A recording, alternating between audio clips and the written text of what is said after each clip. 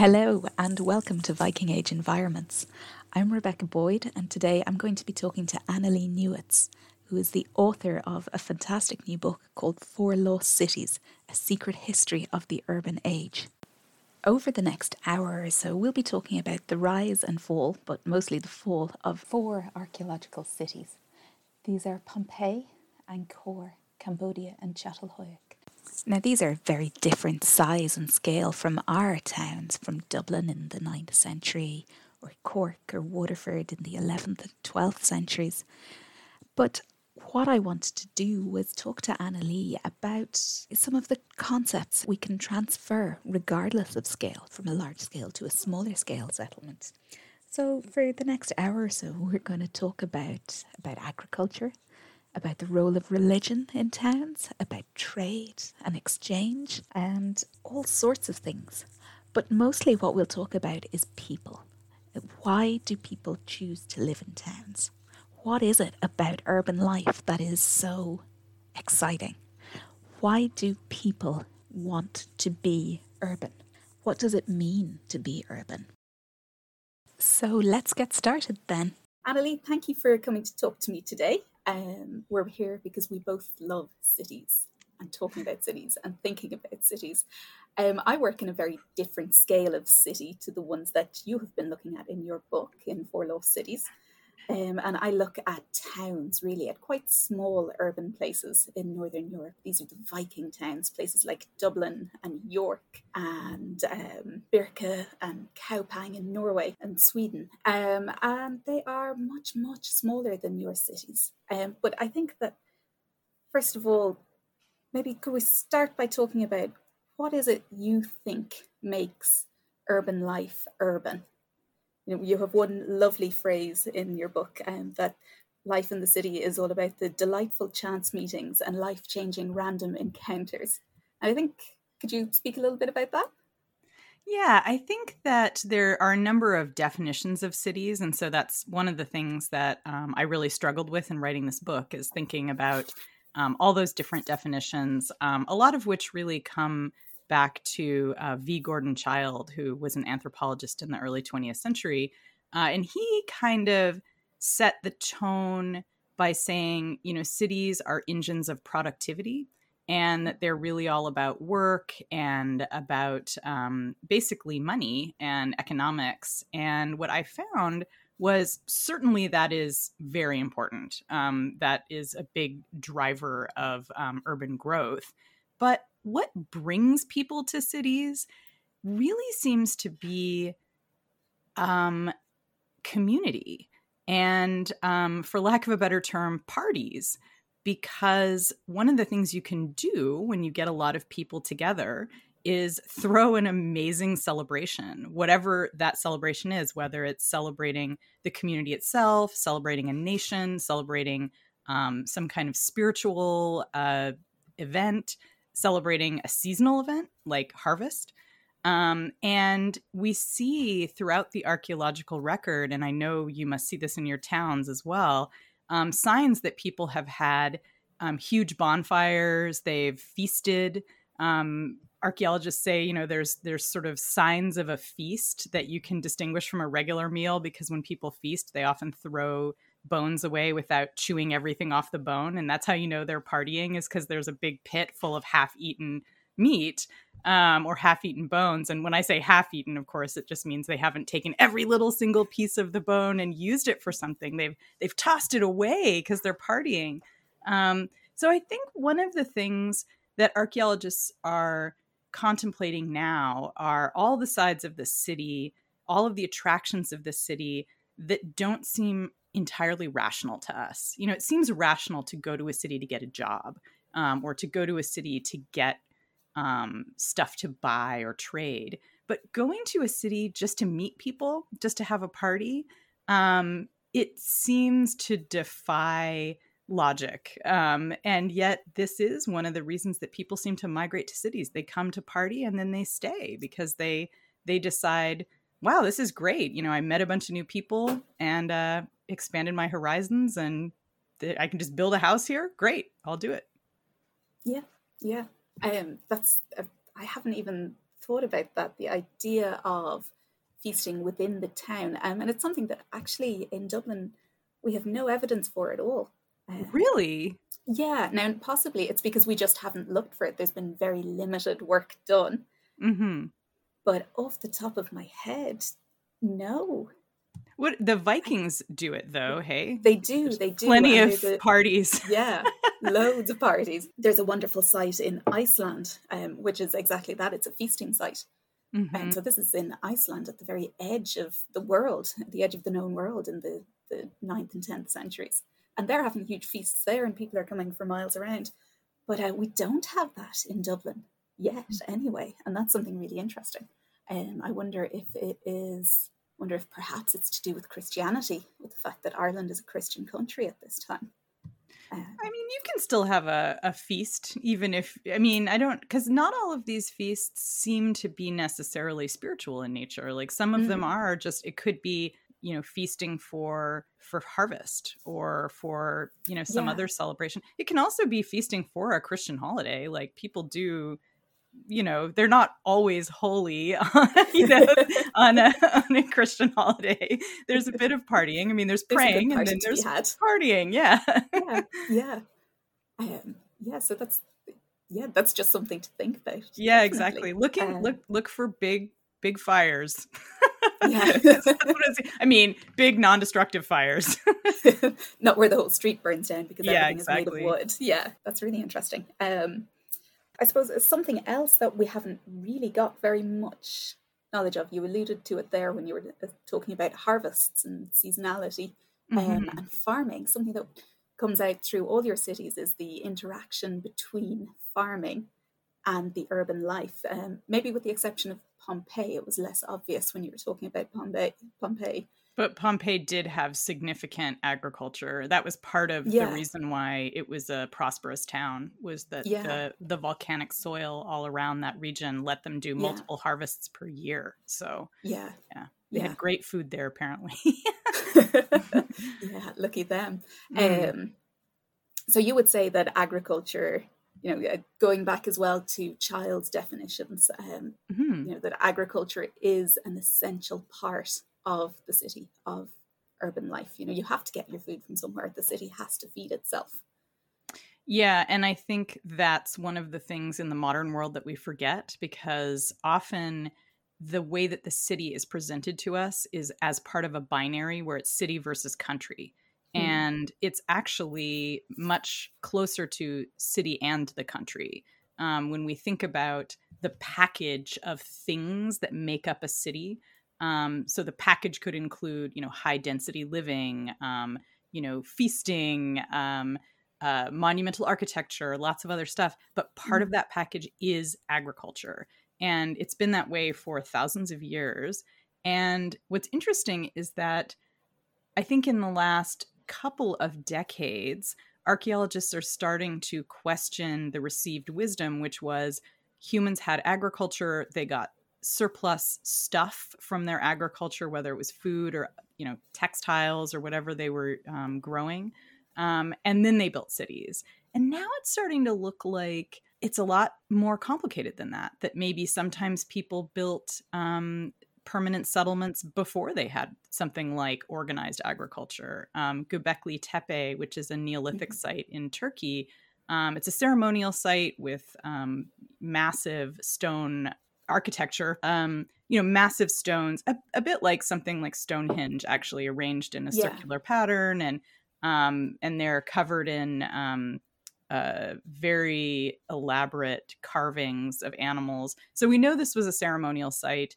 We know that people probably came there seasonally, but there was a sort of skeleton crew of folks who may have lived there all year round. But this is a place where people did settle, and they didn't really have formal agriculture at that time.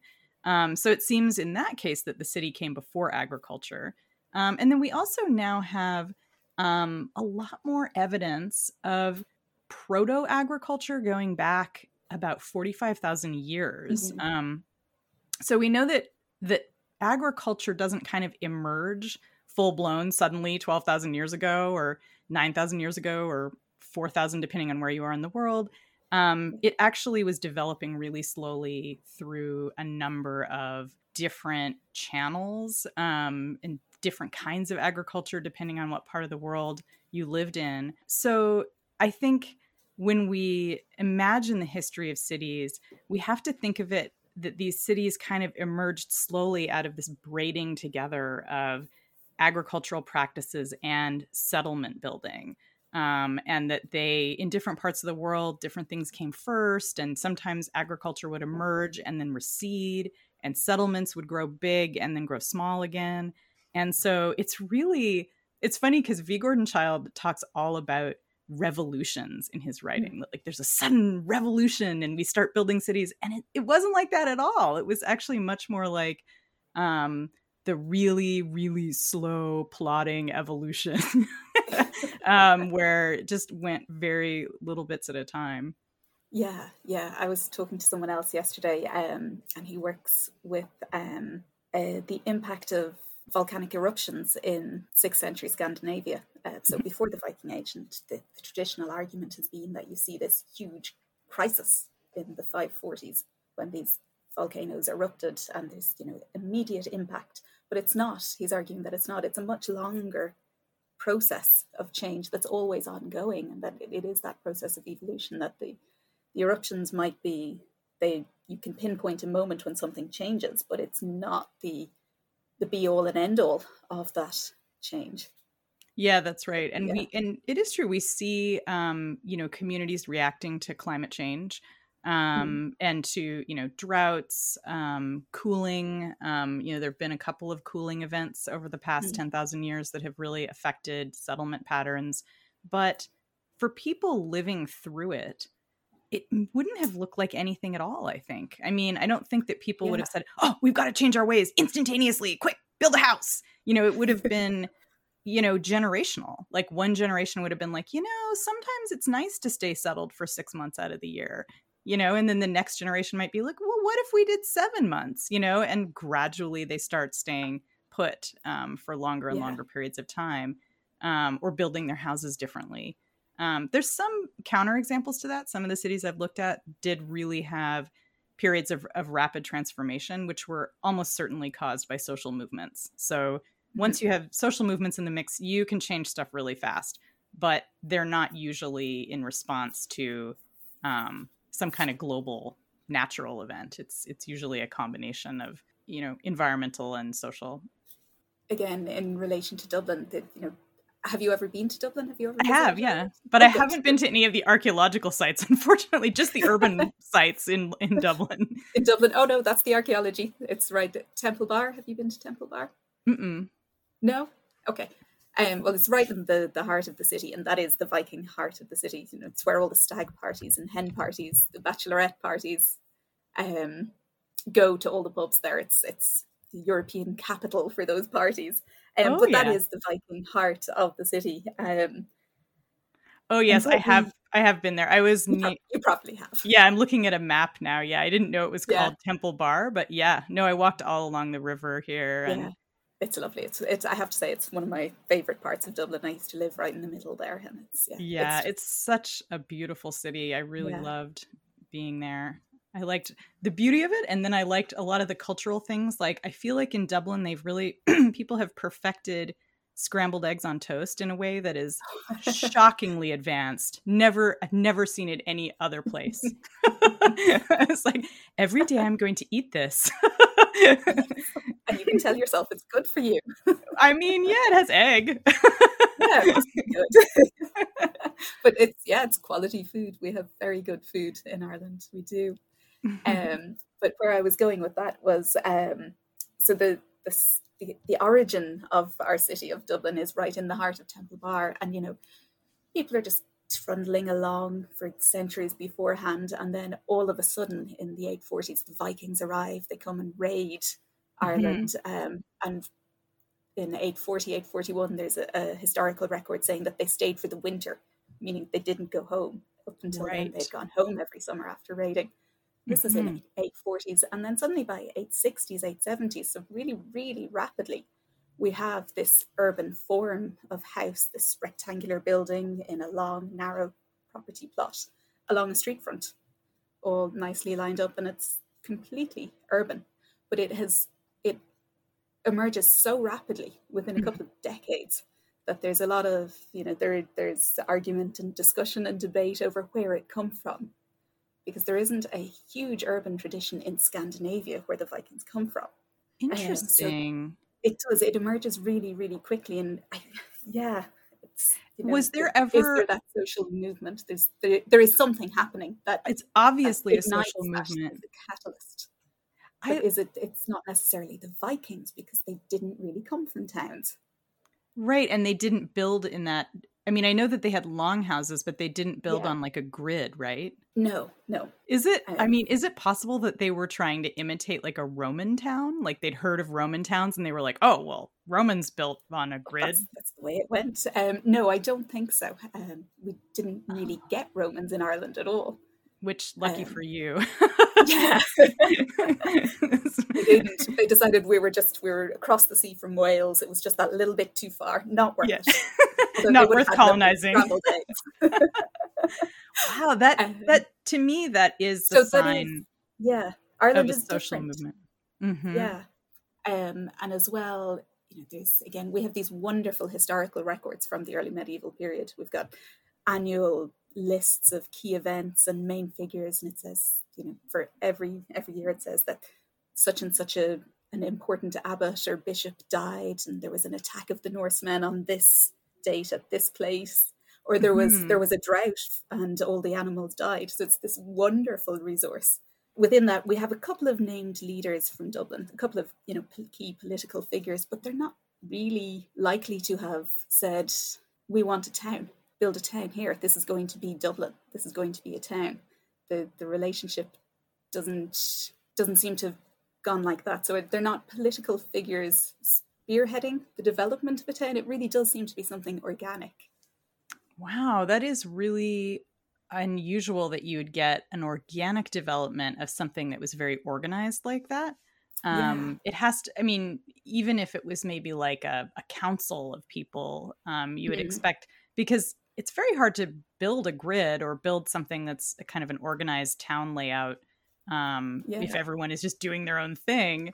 There has to have been an element of community organization. There are these boundary fences that pop up at the start, in the mid 9th century, the mid 800s, and they stay in existence for hundreds of years. And this is all built along the river, right? Along the river, yeah. Yeah, which makes sense. So it's definitely it's a town. This is one of the things that we see all the time with the development of urbanism, is that oftentimes cities and towns don't exist in isolation, that they're kind of built along transit structures, whatever those are. Rivers are a great one. Yeah. And, obviously roads, once you have, people who will build roads for you. But so it may also have been in response to other places people had seen on their travels along the river, or something. That's a great history. I love the idea of and then our city emerged. We don't know what happened. To make it even more complicated than, Dublin is the only town in Ireland for 200 years. It's developed town, right? Like there's farms and villages. There's farms and there's not really villages. What we do have is we have some monastic sites, which are kind of sometimes called proto-urban sites, monastic towns. But this brings me on to the next question that I wanted to ask you. And it's whether you can have a religious city. One of the arguments that's made about monastic towns in Ireland is that they can't be urban because their primary function is that they are religious.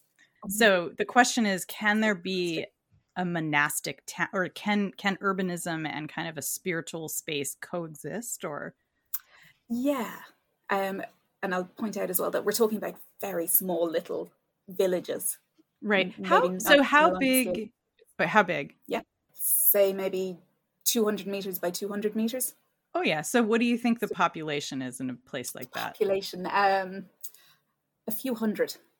Okay. So typical for a village. A village, yeah.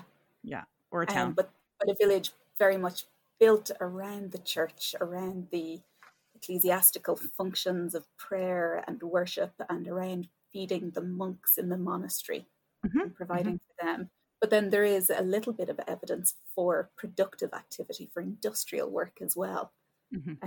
So the picture is not as clear cut as people used to think. So yeah, maybe could you speak a little bit about whether these I can, yeah. And I think there's it's interesting because when I was researching my book about cities, this was something that came up a lot that surprised me. I was kind of stuck in that V. Gordon Child preconception that cities were all about sort of economic productivity. And people kept saying to me, nope, this is a city that's a spiritual center. People didn't come here to trade. They came here for spiritual sustenance. And that's particularly the case in one of the cities I look at called Cahokia, which is an indigenous American city, actually a bit contemporaneous with the founding of Dublin, which is kind of interesting. And it's also a river city. So the city really starts, it's a tiny village. And then something happens in like the mid 900s. And we're not entirely sure what it is, but a lot of people start coming into the area. And then within about a century, it has become this incredible spiritual center where there are packed earth pyramids, this massive earthworks.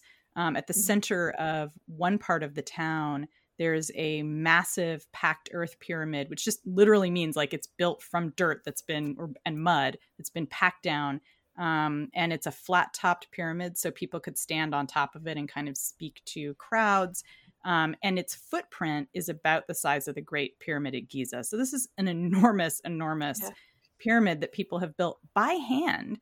And so there's a couple of things that tip archaeologists off to the fact that this is urbanization connected with spirituality.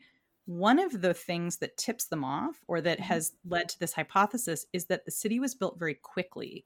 It was, for a long time, believed that you couldn't possibly build these massive earthen pyramids on a fast scale. But now there have been some excavations showing we can actually see basket loads of mud that have been dumped into these structures. Like we can, because the mud is slightly different colors, so you can sort of see how it was built very quickly by lots and lots of people literally carrying baskets of mud and packing it down within, like a couple decades. Like this is not, a slow process. The city is built into a very strict north-south grid. It actually has a kind of a Stonehenge-like place that's called Woodhenge, which is a lot of the architecture in the city is wood, and wooden poles are a very important architectural feature. And so Woodhenge is wooden poles in a circle that mark the solstices.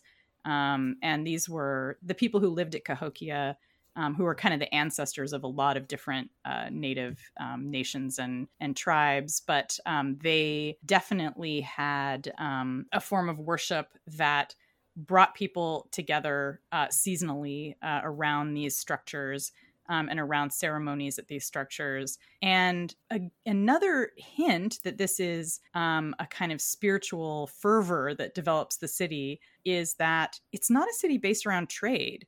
At all. And I kept bugging archaeologists and saying, like, but where were they trading? And they would just say, like, look, that's not what's going on here. Like, we don't have any evidence that there's no marketplace. There's no money. We have no evidence of any kind of even accounting that took place.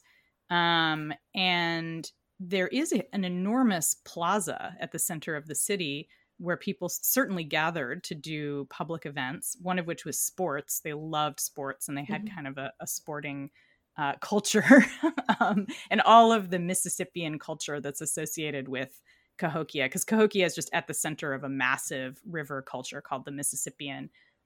They all play this game called Chunky, but they also are coming to Cahokia for ceremony. They don't come with goods and leave with goods. They come empty-handed, and they leave with very small items that are clearly mementos, like little Cahokia was famous for its beautiful pottery, its incredible projectile points, and chunky stones. Chunky stones were what you played the game of Chunky with. But the stones are very beautiful. They can be. I mean, they can also be just a stone. But they're kind of like hockey pucks, and they're sanded down, and they're shined up, and they're in beautiful different kinds of stone. And so people would take those home. And so we know that this was, people were taking that home like in a wanting to remember whatever spiritual event had happened, or social or ritual event. We also see an even more developed version of this at Angkor, in Cambodia, which is at the center of the Khmer Empire, another huge city, and also doesn't have a economic system. It has an economic system, doesn't have money, I should say. And it's not a civilization that's based around trade. It's based around spiritual relationships that are established through temples. And so many of the outlying towns that are associated with Angkor is a spiritual center. All of its palaces and public architecture are based around Hinduism, and then later Buddhism, and then later a kind of hybrid of Hinduism and Buddhism. And people are administering the empire through the temple system. And so when people pay their taxes, they pay their taxes in labor, and that's all done through temples. So it's, you kind of administer through this temple system, which is, of course, very familiar to us in the West, because this is a little bit what the Catholic Church did for a long time. It was partially a government administration and partially spiritual. And that's what we see all over the place at Angkor, for sure, and in the Khmer Empire. So I think there's actually, and this kind of goes back to Göbekli Tepe, that Neolithic site, which is a very, very early example of urbanization, and it's entirely spiritual. And so some archaeologists argue that the city comes out of spiritual rituals. In my work, because I don't know, we can't be sure what was happening in the Neolithic, I always say that it's kind of social movements, because social movements is a broader term that can encompass both it can encompass religious ritual, it can encompass nationalism, it can encompass like just something that we might not even imagine, like just sort of community celebration of a thing that we don't know what it is anymore because it's 9,000 years ago. But the point is, these are all ways of these are all motivations for building villages, proto-cities, and cities that are spiritual or social. And I really think that's the key ingredient, because cities are such a counterintuitive technology and development that, I mean, humans were like roving bands of nomads for, hundreds of thousands of years. And then suddenly we started doing this crazy thing where we were instantly building a town in what became Dublin, And I think that has to be traced back to a kind of social or spiritual urge. And it really is quite common. Like it's very rare to find a sudden urban development that is rational. That's like, aha, we have found a treasure trove of items, and we are going to allocate those items according to an economic system and rationally build a town here because there's so much wealth in the land. That's unfortunately not how people really think. So they tend to have other reasons for gathering together, spiritual reasons or social reasons. Yeah, coming together and then staying together, because going back to what we said at the start, it's that those encounters with other people and the excitement of being around other people. I think that becomes, I think that we have obviously ample evidence from history that people come into those kinds of spaces and then love them so much that they don't want to leave. And, nomadic life must have also had all kinds of appeal, lots of novelty, but, I guess something changed, and we started developing social systems that occasionally worked better, in cities. That's the other thing about cities is they're so rare until recently. There's such a weird aberration. Like, I can't speak though to things like villages like Dublin, although Dublin sounds like it was quite rare when it was first founded. Like it was the only place in Ireland that was like in any way urban, or proto-urban, I guess you could say. How many people are living in Dublin when it's first being built up in the 800s? The 800s, I'd say it's a couple of hundred.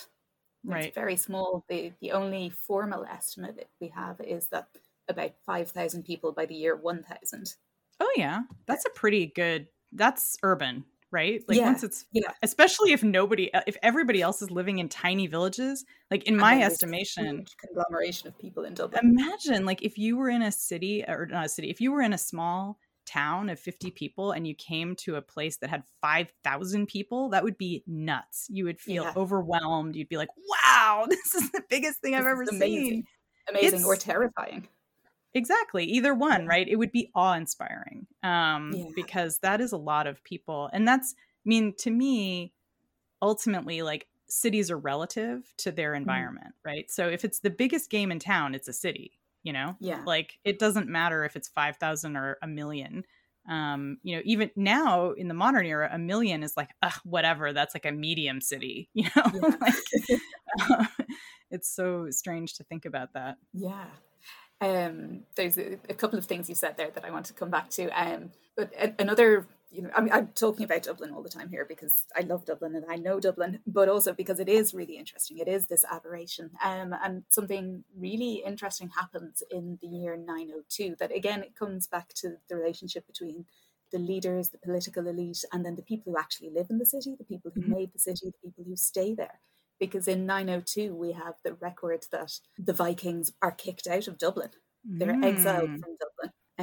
And up until 20 years ago, we had nothing to prove or disprove this. We just had this textual record that they left in 902, and then they came back to Ireland in 917 and retook Dublin. Or I came back to Dublin in 919. So, it had always been assumed that the Vikings abandoned Dublin and there was nothing there for that 15-year period. But there was an excavation in the 90s which showed the continuity of settlement, of that everyday normal life in that period of expulsion. So the city stayed. It wasn't abandoned. It didn't collapse. And it came back stronger than ever. And, I was thinking back over it, but Dublin has never really contracted. It has always grown exponentially. It's never really gotten any smaller. It's never really had a period of decline in 1,000 years. So it's been just slowly getting bigger and bigger over that 1,000 years. Over that. So even during the 19th century with the famine and stuff, it didn't lose population? Not really. I don't know the numbers off the top of my head, but Dublin was the second city of the British Empire. So it really has been like colonized multiple times. That's a sign of a really strong city, that it can withstand multiple waves of colonization. That's the thing I love about Istanbul, is that's another city that's just been, colonized again and again by different empires, resisted, it kind of dealt with it when the colonizers were there, resisted, stayed true to itself, and it's just an amazing city, and it's continuing to resist new kinds of internal oppression. But that's so interesting. That I of course would push back on the idea that if a city shrinks that it's collapsing, because you don't actually know. It actually seems to be quite natural for cities to grow and shrink over time, and also change shape, like, have a grid layout and then have a different kind of layout. Neighborhoods shift around. One of the other characteristics of cities, it turns out, is that they're mostly built and lived in by immigrants. So defined quite broadly, right? So that would mean the Vikings are kind of immigrants, even though they're also, colonial invaders. But they have immigrated. And then also, but internal migrations too. Like people probably were coming to Dublin from all over, they weren't sort of just coming out of the coast right there. They would have been, there has been a little bit of genetic work looking at skeletons from Dublin, and yeah, some of it shows that Viking burials are really big, spectacular burials with swords and grave goods. They're really obvious when you find them, and they're lovely, but they are very stereotypical. So there was a big ancient DNA analysis done last year, 2 years ago now, and it showed that, of those Viking burials, some were Vikings, they were from Scandinavia, they were from the North Atlantic, and some weren't. And there's also been some DNA or some, no, it is genetic analysis, not isotopic analysis of some burials from a Christian churchyard in Dublin, and again showing that the population is coming from within Ireland. So the population within the graveyard is from within Ireland rather than external. So that kind of brings me on to the next point, and it's, who are the people who make the city? When you were talking about Pompeii, it struck me that, so much of the labor force there is made up of the liberti, the freed slaves. And slaves. And slaves. It's mostly slaves, yeah. Yeah. We don't know who these people are or what they do, and we don't know what their relationship is to the hierarchy and to the elite, but they are the people who make the town. They are the people who undertake, building their houses year after year, and maintaining the boundaries and sweeping the streets. Repairing the houses. Yeah. I mean, a city is basically labor made concrete. Like some cases, literally it's concrete. Anything you see in a city is made by humans generally, or humans working with tools. And that's your labor force. And one of the very vague phrases that I love that archaeologists use is mobilizing a labor force, which is like, it's kind of like talking about ritual activity. It's like, it could be anything. So you could mobilize a labor force by saying, hey guys, come over here. If you come work with me, I'll give you goodies. Or it could be, hey guys, come over here, or I will kill your family and murder you. And like, so it really runs the gamut, like you can carrot or stick your labor force. And of course, it's quite complicated because usually it's some combination of the two. There's some sliding scale where you're getting, like say in Dublin, what you're seeing with those Viking graves is that some people who were local people who've been colonized have risen through the ranks and become elites, and now they're taking on the trappings of their Viking elite colonizers, right? They're like, I'm going to have a burial that looks like that rich guy over there whose people invaded my country, right? Because that shows that I've achieved something. And then there's all the people who don't get to do that and who might just be laborers who are working class folks who live a bit more in a more humble way, or they might be slaves. Over and over again, we see that cities are produced with slave labor. And slavery looks really different depending on the civilization. Some civilizations have, like in Imperial Rome, there is some social mobility for slaves. So manumission is super common if you survive. Most slaves didn't. So you see a lot of slaves who die kind of in their late teens or early 20s, but there is this, like I said, very common system for turning them into freedmen and women called liberti, who wind up becoming usually employed by their former masters, doing anything from administrative work, bookkeeping, to managing a store for the family.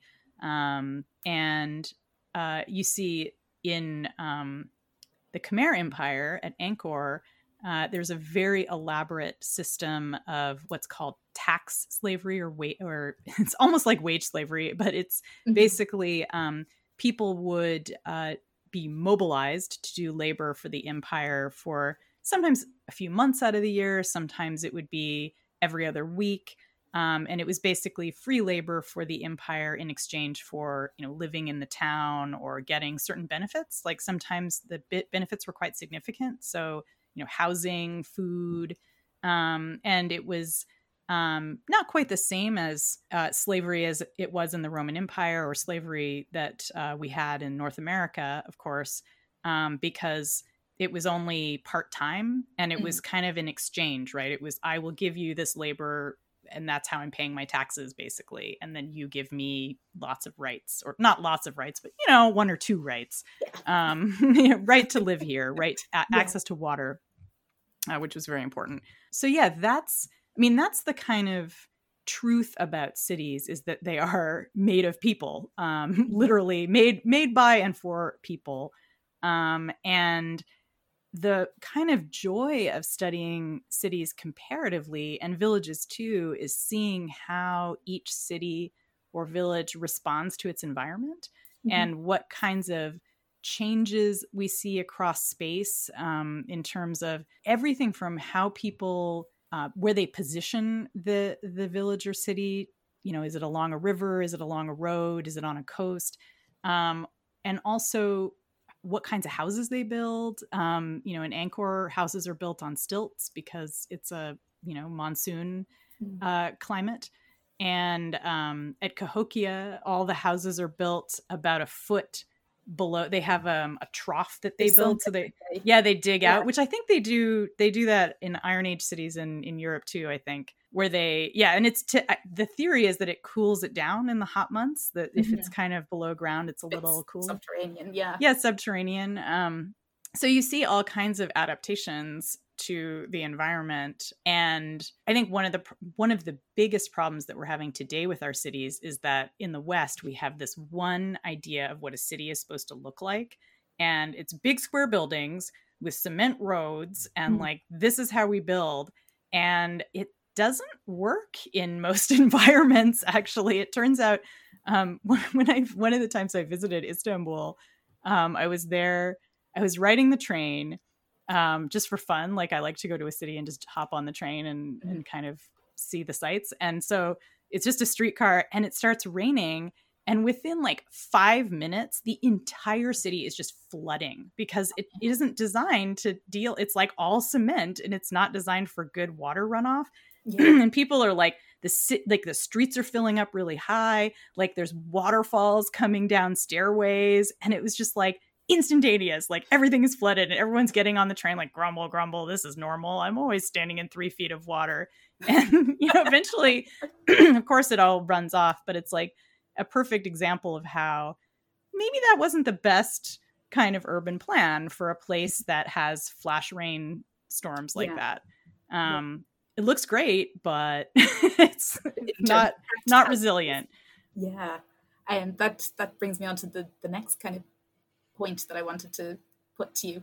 And it is about the materiality of cities. They're made by people and of people, but there's a huge difference in the materials that they're made from. Sure. So you have your stone buildings, your wooden buildings, your mud buildings, and then there's the scale of them, from the individual houses, the personal family homes, right up to those monumental buildings. And it's the reaction to the environment and to what's required, what's needed, and what's wanted at any point in time. Yeah, and I think the part about what's wanted, which kind of gets into spiritual questions again and cultural questions, that is something that you see reflected in a lot of monumental architecture. Because monumental architecture is often, I guess you could call it silly. It's often quite elaborate and it doesn't make sense. It's like a ziggurat. Why do you need that? Why do you need a giant pyramid? Like, you don't need it. You just want it because it looks badass.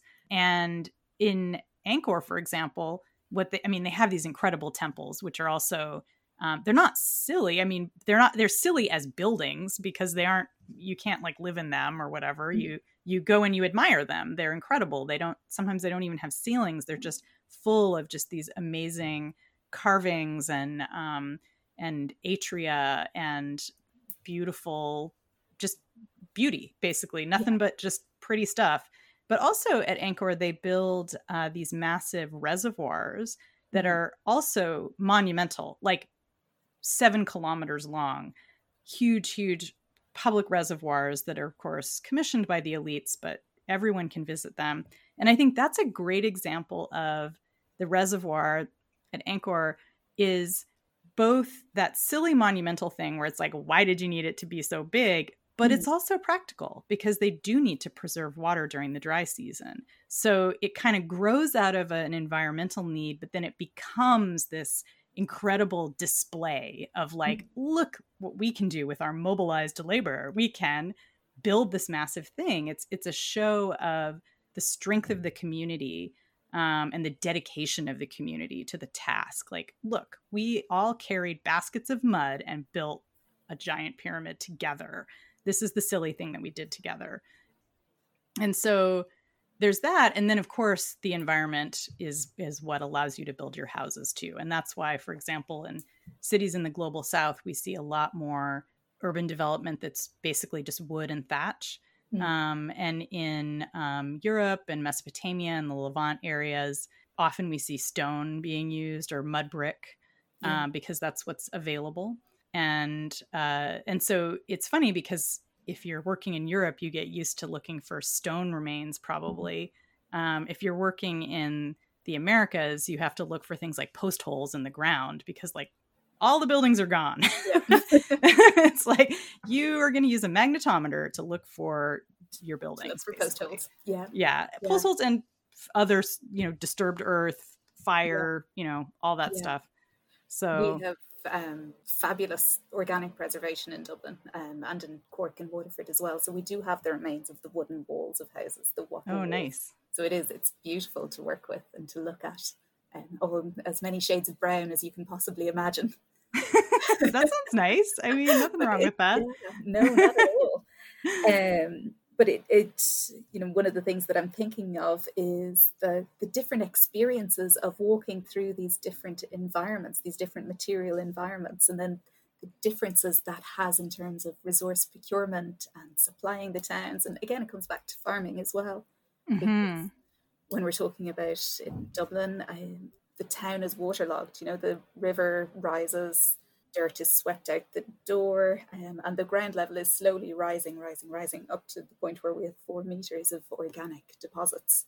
And the houses don't last long, 15, 20, 25 years. So you're in this constant process of restoring and rebuilding and repairing and salvaging from the old to build the new. That door there is still okay. We'll take that and we'll put that in the next house, which we're going to build right on top of the last house. So there's this deep connection to place through the houses and the boundaries. But it has huge implications in terms of resource management, and the interactions with the hinterlands. Somebody has to be coppicing the woods to ensure that there's a ready supply of building material and to ensure that there's enough of everything that is needed for the town, within the town. And the nature of those relationships we really still need to look into, to start to explore. But there has to be a very different experience then, walking through your wooden town versus walking through your Pompeii, which is made of stone. Even a different sound, a different acoustic sound, the echo on the stone as opposed to the thud or the thump of walking on a packed clay floor. Yeah, that's true. And of course, a lot of these places would have been built with both, right? Like there would have been a lot of wood at Pompeii. There was stone, but also I guess they built with oak. And yeah, I mean, that is really interesting to think about the sound. When I was at Cahokia as well. Yeah, the smell, yes.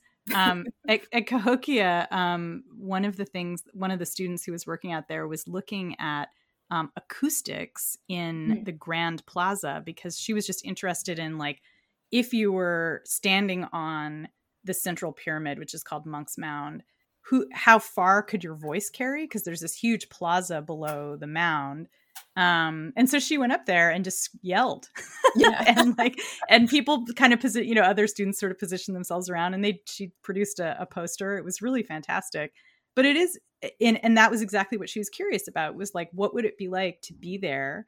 Like how, you're surrounded by these mounds of earth and wooden dwellings. What does it sound like? And indeed, it was actually, your voice could boom across that plaza. It was definitely designed with that in mind, which is not surprising. But I wanted to get back to what you were saying about the relationship between towns or cities and the hinterlands, because that's also something in the Americas that we're trying to figure out. At Cahokia, absolutely, we know people were farming. There's evidence of tons of farms all over the place, but we don't understand how people in the city got that marsh elder or later maize or whatever. They're growing a bunch of different grains and seeds. And we don't know if it's that they lived out there seasonally. Like, did they just spend a couple months there? Did they have like family members who kind of rotated out? Were there people who permanently lived in the hinterlands who were kind of like overseers, or, you know, and did those people kind of rotate into the city and rotate out? So we know, like, we see these outposts where like there's little towns where people lived in farmland that are connected with Cahokia. They're very small and they're clearly Cahokian, like they have, you know, ritual items from Cahokia, but, you know, we're just kind of guessing. Like it's very different from how we organize it now, because they didn't have money, or, you know, we don't know if they had centralized planning. Was it planned by families? Did families have like a little plot, or was it like some dude on the pyramid just sort of saying like, okay, you get food, you don't get food. So it doesn't seem like that's what it was, but it could have been. We just don't know. No idea. Yeah. And so, but what we can be certain of is that, and I think this is very important, is that the city boundary is permeable to agriculture. And that's why cities always have farms, but they also always have transit to somewhere else, whether it's other cities, farmland, fishing areas, you know, hunting areas. Like the city is at the center of a network, and it has to have its network. And you never see a city in the middle of nowhere that has no connection to anything else. Like that's just not a thing. It just doesn't exist. No, it doesn't, as far as we know, you know? And so I think that's where the permeable boundary part comes in, is that you have to be, when you look at a city, you always have to think, well, what's it connected to? Brilliant. What else? I think we've covered so much there. I know, that was really fun. Good. I'm glad. I've really enjoyed it. I very rarely get to talk to people about towns like this, and about cities and what they really mean and what they don't mean. It has been great fun. So I'm just curious, what's your theory about what happened at Dublin? Like, what do you think? What's your favorite hypothesis? My working hypothesis at the moment is that sequence is a little bit complex. So our very earliest evidence is that sometime in the 8th century, there was a farm. And it was in this landscape with a few other farms and with a church over there and a monastic complex over there. And just down the road, or not down the road, there was a crossing across the River Liffey. And it was at this point of transition with the 4 major roads across Ireland, 4 major highways. And all of a sudden, was the crossing a bridge, or? No, it was just the 4 roads met in this vicinity. Okay, I see. Yeah, the crossing across the river was a ford, which actually is one of the names for Dublin. It's Bolia Ochaclia, the ford of the hurdles. So it was a ford of wattle panels just laid down so you could walk across. You probably still get damp feet now. Across the river. It's better than drowning. Yeah, yeah, definitely. So it's this busy landscape there. And then at some point in the 9th century, we have an episode of ploughing across this farmland. So an act of deliberate destruction, removing the farmland from use. And then right above that, with like no interval, we see the first of these urban houses appearing. So the working hypothesis is that this is the first urban settlement right here on this. But then just a little bit over there, we also have what we think is the Long Fort of Dublin. Now, the Long Fort is the ship camp. It's where the Vikings literally pulled up their ships, their long ships, after they've sailed across the North Sea. And they camped there for a winter, a summer, a few weeks, or a few years, or in the case of Dublin, until it became a town. And that's Temple Bar. And that's in Temple Bar. That's just the other side of Dublin Castle. Remember? Vaguely. I'm looking at a map right now. Oh, very good. Okay, so do you see the black pool on the map? It's the little green garden in the middle of just beside Dublin Castle. Yeah, yeah. Yeah, so that's the site. That's literally the Black Pool. There was a tidal pool. There's a river called the Poddle, which wends down to the Liffey there. And that was the site of the Longfort, we think. There are 5 of these warrior burials with swords and shields. There's a massive, big longhouse there. And there's a defensive enclosure built just on the edge of that, containing this longhouse and these burials. So that seems to be the military focus for the Vikings there. But at the same time, we have this settlement on top of the ploughed farmland. We have this urban settlement springing up around the same time, the 840s, 850s, 860s. So I think there's 2 different things. There's 2 different focuses of activity happening in this landscape. And between the 2 of them, between the military aspect of the Longfort and then whatever is happening in Temple Bar, which is, it's on the if you're looking at the map there, do you see Parliament Street just between Dublin Castle and the river? So just there, that is the line of the Poddle, the River Poddle, which runs down from the Black Pool. And I think we have something going, some domestic settlement, non-military settlement happening there around Parliament Street, because it's on the confluence of the 2 rivers of the Liffey and the Poddle. So I think that there's some sort of reason for people stopping there, either because maybe it's easier to, I don't know, is it easier to catch fish there? Is there a better means of using the power of the river to do something? Is it a use of marine resources there, of water resources, that the lads up the river in the Longfort just aren't interested in because they have a different focus? So it sounds like it's a bunch of different groups that are using the area, and they're building it up for different reasons, but I think so. Yeah, like there's the military aspect, and then there's this first settlement over the farms, which sounds like that's from local people that are doing that. Yeah. That's before the Vikings get there, right? No, that's all when the Vikings arrived. Contemporaneous. That's the 9th century, all contemporary. Yeah. Wow. Yeah, it's almost like a group of people a whole bunch of different people were like, let's all meet there. Yeah, all at the same time. Yeah. Yeah. I wonder if it was a party. Like, I wonder if there was some huge event and it brought people from all over the place. And then they were like, actually, let's just hang out for a while. Like, were the Vikings Christian by that point? Not yet. No, not yet. Okay. So it wouldn't have been like they all came to do some Christian thing for Christmas or something. I don't know. Yeah, I don't. Yeah, no. I don't know all of my Christian lore, so I'm okay. not sure what it would be. But but some kind of fancy Christian whatever. We just don't have enough evidence yet. We don't have enough dates. There's only been a handful of radiocarbon dates or dendro dates from Dublin. Those early layers, although they've been found in several different sites, they haven't been properly excavated. One of our big problems here is that virtually all archaeological excavation is developer-led excavation. So it's not research excavation. And it's rescue archaeology. Yeah. So everyone has very different priorities in that situation. And yeah, I mean, that's obviously the case in London and also in the States here. Like a lot of Cahokia was rescue archaeology. Like we're building a freeway.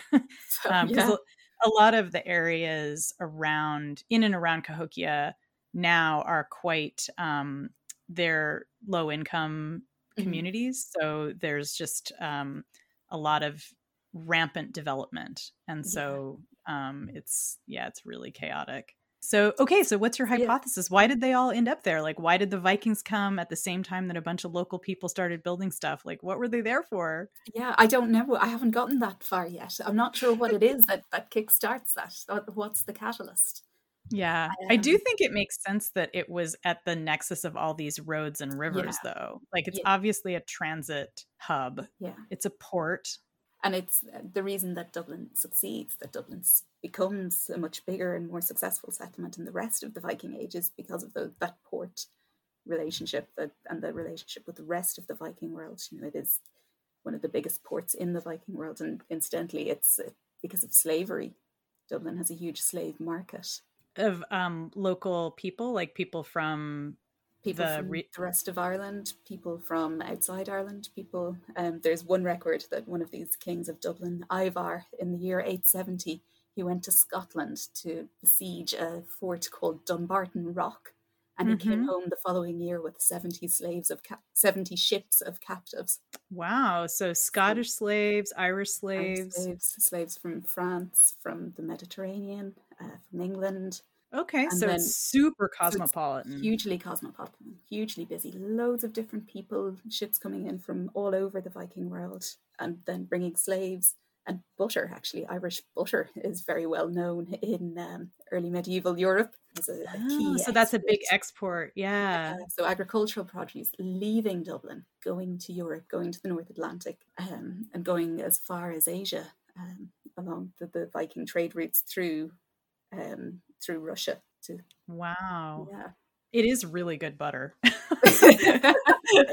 I mean, that's one of the things I loved about Pompeii was that they had this one export, which was that stinky fish sauce called garum. Yeah. And it was like, they just have found so much infrastructure devoted to like making it. And it's all outside of town because it was super stinky. So, but you have to imagine that if you visited Pompeii, you would definitely smell fermenting fish on certain days when the wind was right. You'd be like, oh, smell of Pompeii. It's one of those days. Brilliant. Thank you. I'm conscious of the time, so we should probably leave it there. But thank you so much. This has been thanks so a enjoyable. lot. Yeah, I can't wait to go back to Dublin in the new times and see all of this stuff. This is super cool.